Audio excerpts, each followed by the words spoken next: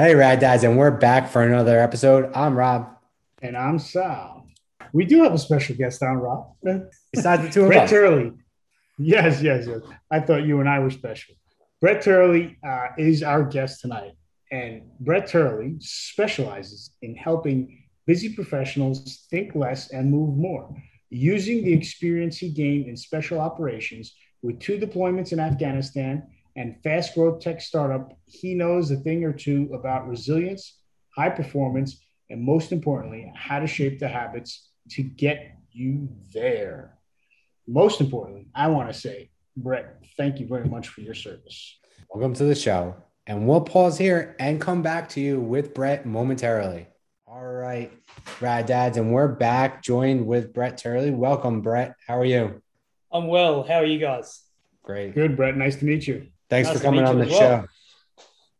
No problems at all. It's been great listening to you guys over the last couple of months whilst in lockdown, and it's nice to give back as well. That's awesome. We appreciate it. That's what we're all about here. So do you want to give our listeners a little bit of background about yourself? Sure, I'll give the short and concise version. So my background started off in the military. I joined the army at the age of 17, wound up in special operations for the end of my career working as an explosive detection dog handler. That featured two deployments to Afghanistan with a dog. So I had the best job in the world, getting to travel the world with a dog and find explosives. And then I jumped out in 2013 out of the military, started a career in fitness, and I've meandered around a couple of careers since then in tech and recruitment and things like that. So varied background, but with lots of experiential learnings in regards to keeping well, fatherhood, and the sort of things that come with being a military veteran and those types of things. That's awesome. So tell us a little bit about your family. How many kids do you have and what are their ages? I have just the one boy. He's 5 years old, but I think I give kudos to anyone with more than one. I struggle to keep up with him. That's awesome. Well, listen, since you've listened to our podcast, you would know that Rob has two boys and I have three girls. So yes, definitely, they do keep us on our toes. That's for sure. Does the adage go, if you have three girls, you get to buy a really big gun? He has several. multiple big guns. Good. Yeah, fantastic. You go from, when you have two, you go from man-on-man defense to you got to play zone defense. Yeah, excellent. That gives me hope. We're looking, sort of toying with the idea of having another. So if I do have a girl, that sort of makes me a little bit happy that I can take care of business. So, Brett, what challenges have you faced raising your boy? It's probably the back of being the sort of high performing individual from an elite sort of group of military type or echelon of people. Like, I know I very much worked with the US Special Forces community on my second rotation to Afghanistan. So the type of person, if anyone's ever encountered people like myself, where we're hyper vigilant, always alert, and always scanning the horizons for the next bit of danger. And unfortunately, children is one of the only places in my life I've ever encountered that I can't mitigate all those problems.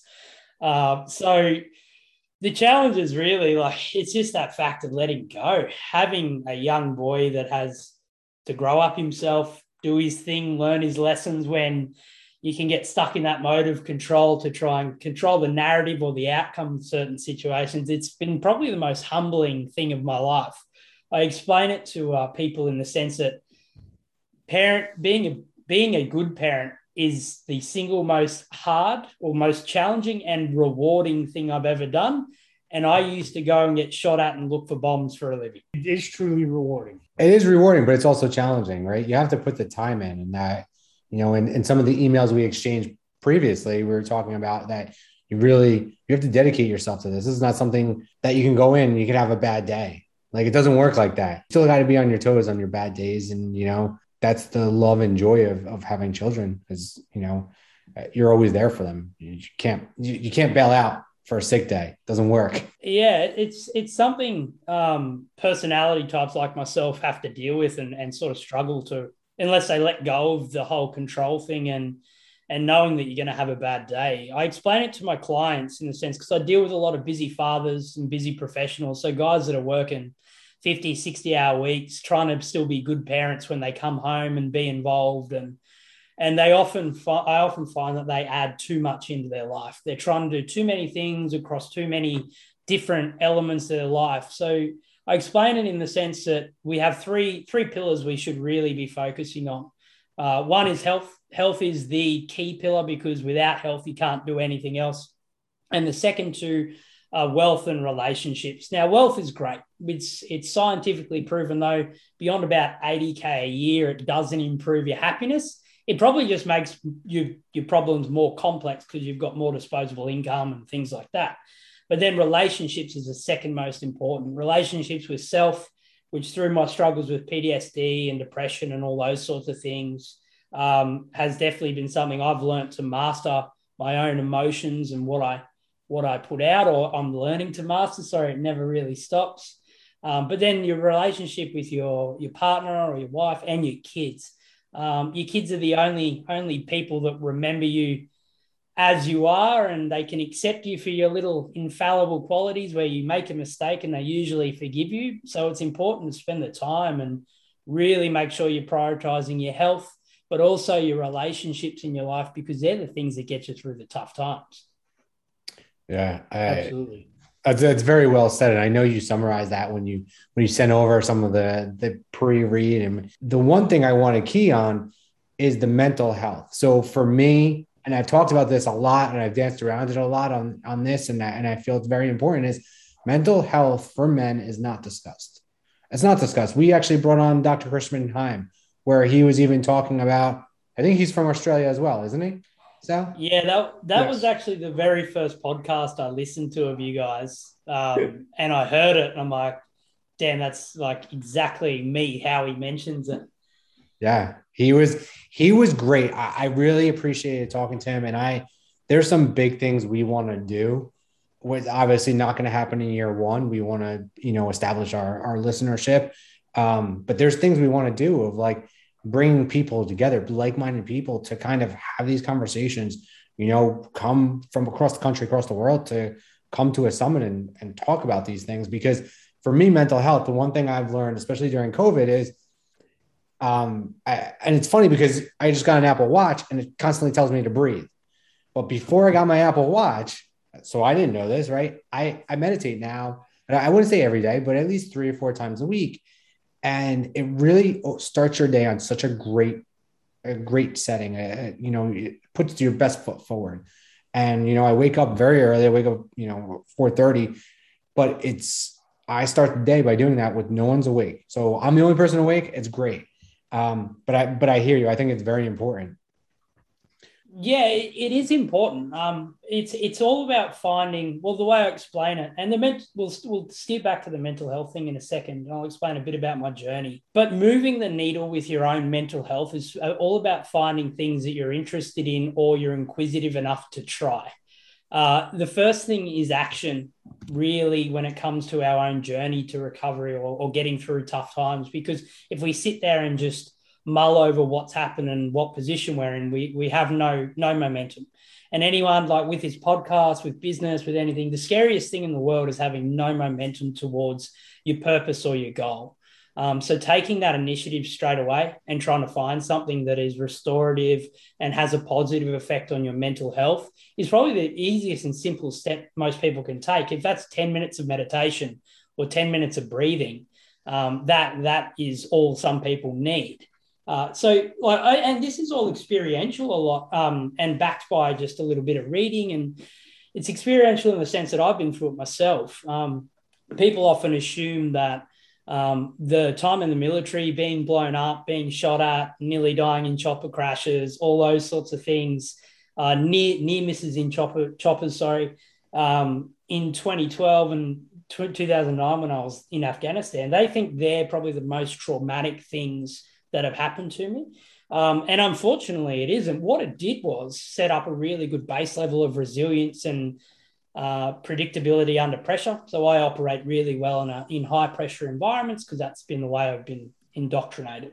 But then probably the pinnacle of my depression or PTSD that I suffered is when I lost my daughter at birth. We lost her about 13 months before we had my son. That's with my previous partner. Our marriage fell apart. Everything fell in a heap from that period. And if anyone has lost a child, and particularly fathers who get forgotten about when you do lose a child, because they all associate it to be with the wife or the female of the relationship, it's pretty tough. It's dark.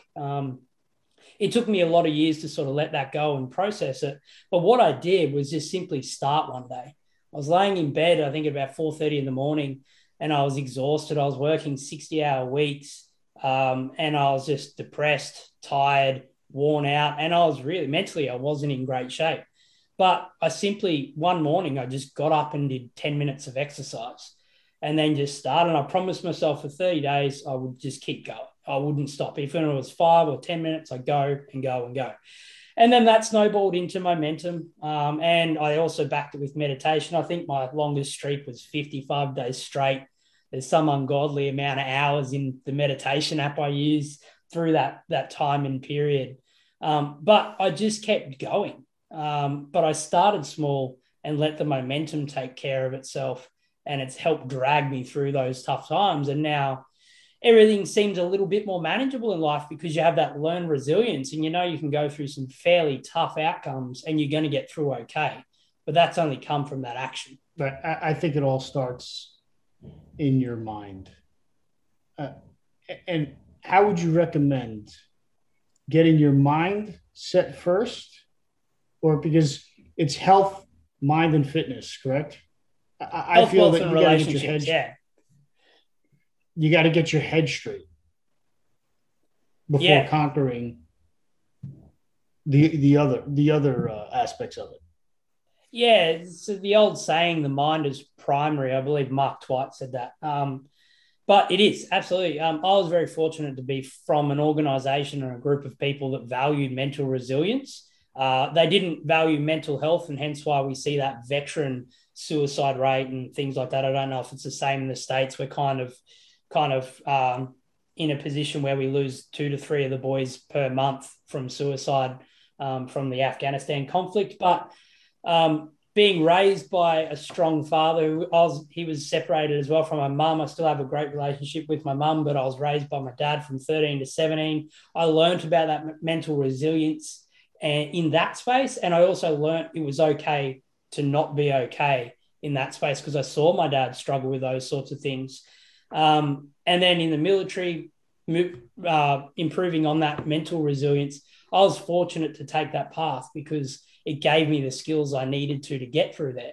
And depending on your background, conditioning, what you've been through, you might not have that resilience. So we talk about starting with the mind, but you also might not be in a position where you have the ability to, and that's okay. Learning that you're too far stretched or you're burnt out and then asking for help or even just reaching out to people you trust is usually that first step because it adds that extrinsic accountability as well for people to check in and help you through the journey. Yeah, but men think that reaching out and asking for help is a sign of weakness. And I don't think it is a sign of weakness. You have acknowledged that, okay, you're at rock bottom and you need to talk to someone and you need to ask somebody, hey, I need some help getting my head straight. I don't think it's a sign of weakness. No, it's an absolutely pure form of strength. Acknowledging your shortcomings and your need for help and being vulnerable. I think men don't like to be vulnerable, yet we talk to our partners and we hear what women want from men. It's people that are actually willing to be vulnerable but strong at the same time. So to do the work, but to acknowledge where they are in that current space and time. But then also, I've been also fortunate again to have friends on similar journeys. So I've been able to find a similar group of individuals traveling the same path, which helps. So you might find if people think you're weak for doing that and they're in your circle of influence or people you hold dear, it's probably time for you to go find a different circle, to be honest, as opposed to worrying I about agree. what your perceptions are. I agree 100%. Then they're not for you. They're not there to support you. So, how have you effectively balanced health, work, and relationships after becoming a father? It's all you've got to. I found drilling down to my non-negotiables has helped me guide the rest of my decisions. So, my non-negotiables for me personally in a health aspect is to maintain an above average level of health and fitness for myself because I feel mentally good with it. I know when I start to drop my routine and my want to exercise, I'm tired. So that means I have to focus more on recovery. I've learned how my body and my mind responds to stress, fatigue, and then the addition of exercise and health related activities. So that's one of my big non-negotiables, finding time. And then my second one is from the time when I have my son, being a separated parent, I only get him a portion of the times being committed as a father. And that means work taking a backward step over those days. But I can guarantee my father passed away at 55 from a heart attack. The only thing I remember is him being there and spending the time with me. So I've embodied that to take through to myself being a father now. And then the wealth and the work side of things, I love what I do. This is like my passion. I'm lucky enough, I'm 35 years of age and I've found something I want to do for the rest of my life. So work, I don't feel like is hard for me. It's hard to make money sometimes and pay the bills, but that's the stress of starting a small business and being brave enough to give it a crack. So finding what your non-negotiables are, dialing into what makes you tick and what actually means something to you are probably the two starting points I would suggest for anyone to begin with. So something that we didn't mention in the beginning, you're an author as well, correct? Yeah, so I did write a book as a bit of an experiment back in 2006, I believe, to document everything I'd learned in the fitness space and that sort of stuff, but to put my writing down on paper and get it published, which I was fortunate enough, it made the #1 in health and fitness on Amazon for a period there. But I've just recently unpublished it because I want to rewrite it eventually one day because I've gone through a bit of a transformational journey and I'd like to rewrite it on a new perspective for people to enjoy and take with them and hopefully make a bit more of a bigger impact with it. You know, Brett, you talk about health and how it's so important to you. I've struggled. This is going to sound crazy. I can't believe I'm saying this on my podcast, but I've struggled with my weight my whole life, right? My whole life. Mm-hmm. I hit at one point 230 pounds when I was in college, and it wasn't my priority. It never was. My priority was to have fun for a long time. It wasn't my focus to maintain exercise. Like I would be like, all right, I'm going to the gym. I'll go to the gym for like 3 weeks and then I won't go to the gym. Once I had kids, I realized, at one point in my late 20s, I, went from whatever I was at 230 to like I maintained, I think when I got married to my wife, I was 210. And then once I had my first child and he started becoming active, I was like, I can't do this. Like, this is crazy. So then I started focusing on my diet and changing my diet and then, being very effective. I don't know if you listened last year, I was a vegetarian for a pescatarian for a sustained amount of time. And what I realized is as I went through that journey, that didn't necessarily work for me because as I loved everything about it. First of all, I love beans. I love fish. It was great, but I ended up eating a lot more bread. So I didn't have the discipline to say, all right, I'm not going to eat these things that I didn't eat when I was on keto. So I love the keto diet. I know it's not sustainable. You can't eat bacon every day for the rest of your life. It's just not sustainable, but I would love if it was, but it does give me that discipline because it's a very regimented diet. And I grew up with a family who was very health conscious. My dad's incredibly health conscious. My mom's incredibly health conscious. But for me, and I think that's part of it, they were so strict. Part of my rebellion was, all right, I'm not going to be that health conscious. And it didn't happen until I had kids. And I was like, all right, I get it. And I died. I think I lost like 25 pounds, 30 pounds after I decided to make that change. And then it's, you try to find that balance. but everyone's a little bit different. But I do believe that health has to play in, no matter what it means to you. You don't have to be an above average health, but you have to take care of your health because your kids are going to model themselves after you as well. So I think it's a very important part of parenting. Yeah, absolutely. I think people sort of, especially men, they're pretty hard on themselves when they realize they haven't taken the best course of action when it comes to their own health and fitness. But then the things, instead of like, we're really good at being negative upon ourselves and bashing ourselves for making the wrong decisions. But the big things I always ask people that are in the same boat as you, like, it's pretty common, man. You'd be pretty happy to know that you're pretty normal, to be honest, is finding your why. So your why came from having kids and wanting to be around for their future and seeing them grow and imparting a good relationship with food onto them. My dad passed away when I was 55. When he was 55 and I was, I think, 26 or so, 25. And I had so much more left in my life I wanted to show my dad. So it really sort of emphasized that I need to look after myself. But I was taught to enjoy food as a kid, and the relationship was a little bit different to you. But I had my why as to why I want to grow old with my son and do all that sort of stuff. So it's very similar to you. And then the next stage of it is letting go. This thing is a lifetime process. Be okay with falling off the bandwagon. Be okay with putting a bit of weight back on, but then just get back on as soon as you can. That's the trick. It's that consistency over time. So action breeds momentum. Momentum breeds consistency. And only once you have consistency, discipline follows. That's what a lot of people miss when they listen to all these motivational gurus out there. They go straight to discipline. They think all of the people that come out of the military are just hyper-disciplined people. We were taught that way. We were built that way through some of the best training systems the world has to offer. So stop trying to go to step 4 when you simply just need to take some action at step 1 and be okay with it. Could take the rest of your life to get there. Yeah, I agree. I love that. See, I've been on that bandwagon before, and I fell off the bandwagon many of times and gotten run over by the bandwagon and just never found my way back on top.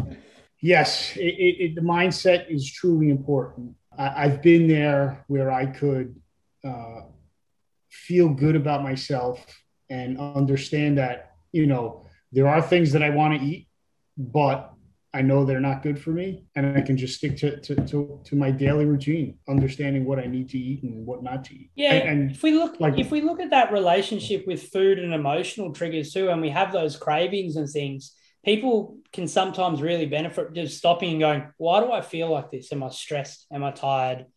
Have I not eaten enough throughout the day? So on and so forth, and start going through that decision-making or causal analysis. So the 5 whys, go 5 layers deep, and try and discover those little things. So you can see, like you're talking about falling off the bandwagon all the time. It's perfectly normal. But learning why we fall off the bandwagon is a really impactful way to learn how to stay on the thing too. I agree.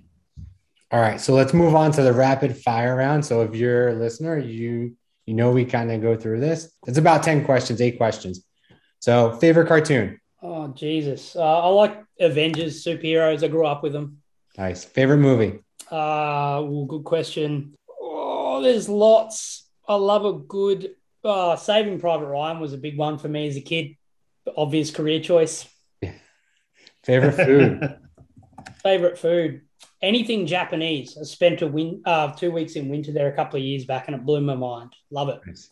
Favorite sport? Partial to a bit of rugby union. Used to play as a kid, not anymore. Favorite sports team? That would be any team from rugby league union in Queensland. So your Brisbane Broncos, Queensland Reds, Wallabies for the Australian rugby team. Got to stay true to my colours. Favorite dad moment? Favorite dad moment? Oh, there's been many, but the highlight would probably just have to be my son being born and just being able to hold him for the first time. That was pretty mind-blowing, considering the previous experience that I had of losing my daughter at birth. That was a very raw and surreal time I'll cherish for the rest of my life. Favorite family vacation location? Well, I live at the beach, so we can't say beach. That's a bit of a cop out. I would love to take my little family back to Japan. I would love to do that Nice. when COVID is over, I guess. If it's ever going to end.